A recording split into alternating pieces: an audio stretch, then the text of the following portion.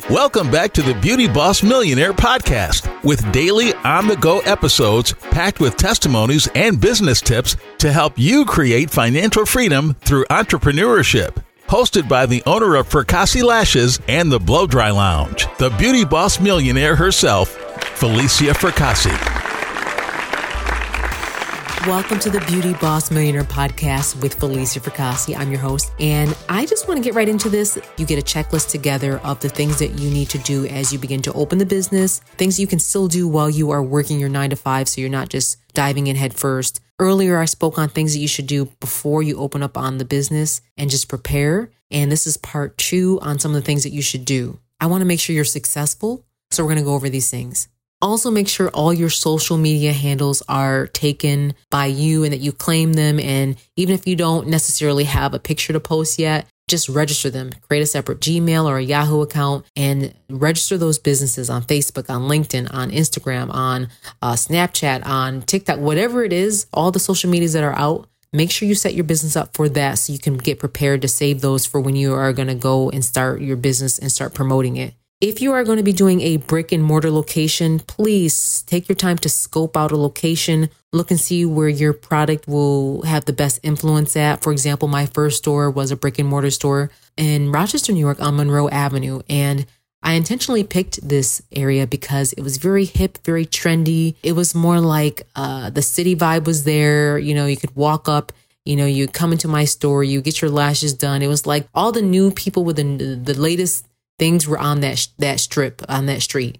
And I think that was important and one of the best decisions I had ever made because it was a certain type of people are drawn to the street. Just like if you are, have a coffee shop, you might want to go to where the hipsters are or maybe a certain type of people, maybe a business park. You want to go to where your business will sustain itself by traffic because if people don't know about you, they're probably not going to come because they don't know about you and maybe you're not advertising it the right way.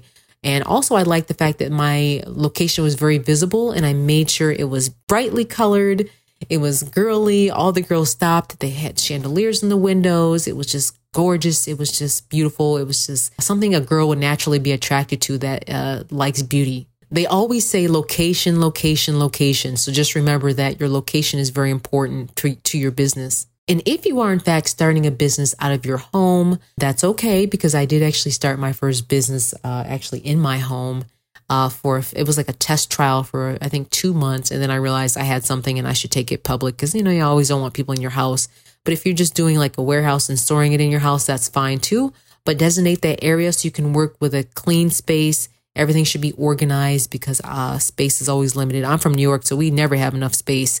So just make sure that whatever you do, that you are being organized about it and that you have a system in place. Another thing that's important that people skip sometimes is licensing and permits. If you have a business that you are doing brick and mortar, you need to look into those licensing to see what you need to start a business, because the worst thing you can do is start something and you didn't do your research and you have to get shut down because you're not licensed in doing something, or you don't have the proper permits. Because in certain areas, you can't do things.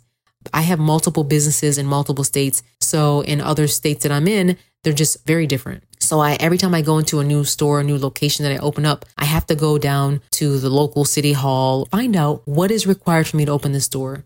What are the hours that I can operate this business? Those are the things that you want to be finding out. And just remember, you can also go to your local SBA office as well to find out what exactly is required. And lastly, you might want to think about having an accountant and employees. Again, at first I didn't have an accountant or any employees. It was just me, but quickly I needed those people in place. So just remember to keep your eye out for a good accountant and an employee, because you need someone always counting the money, or else you're going to be in trouble with the IRS really soon if you start to do really well like I did. I started off doing really good and went to really great, really fast. And I had to scramble to find an accountant to make sure I didn't end up owing taxes and all these other things that come with.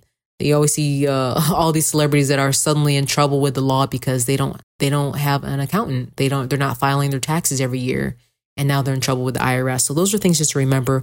Lastly, make sure you have your business cards in place. I just want to spend a few seconds on this. Your business card needs to have your location, your phone number, your email, all of your social media handles. Now, I'm going to say this, and I'm only saying this for the people that I love that are in the hood. And I joke around and say this because I have friends that are in the hood, and I would always get their business card. And I support anybody. I don't care. And they'd always change their number. I'm like, girl, I don't call the number and it's not working. So just remember, if you're one of those people that your phone never is consistent, you're always changing your number, something happens, just make sure you maybe have a Google Voice number, which is free, and that will always work. You can link it to any number. Or you can even get like a Ring Central account. They're really helpful in regards to getting you a phone number for your business. And I suggest separating the business line from the personal, so you're not answering the phone on defense mode or thinking it's a bill collector when yet it's a client or a customer that wants to purchase from your business. Lastly, make sure you get some really good insurance, because you don't want to be sued in your first year of business. I've heard all kinds of stories. So those are things to just kind of some homework for you to do before you just jump into business. And remember, again, you can get support from your local SBA office, which is your Small Business Administrative Office, SBA.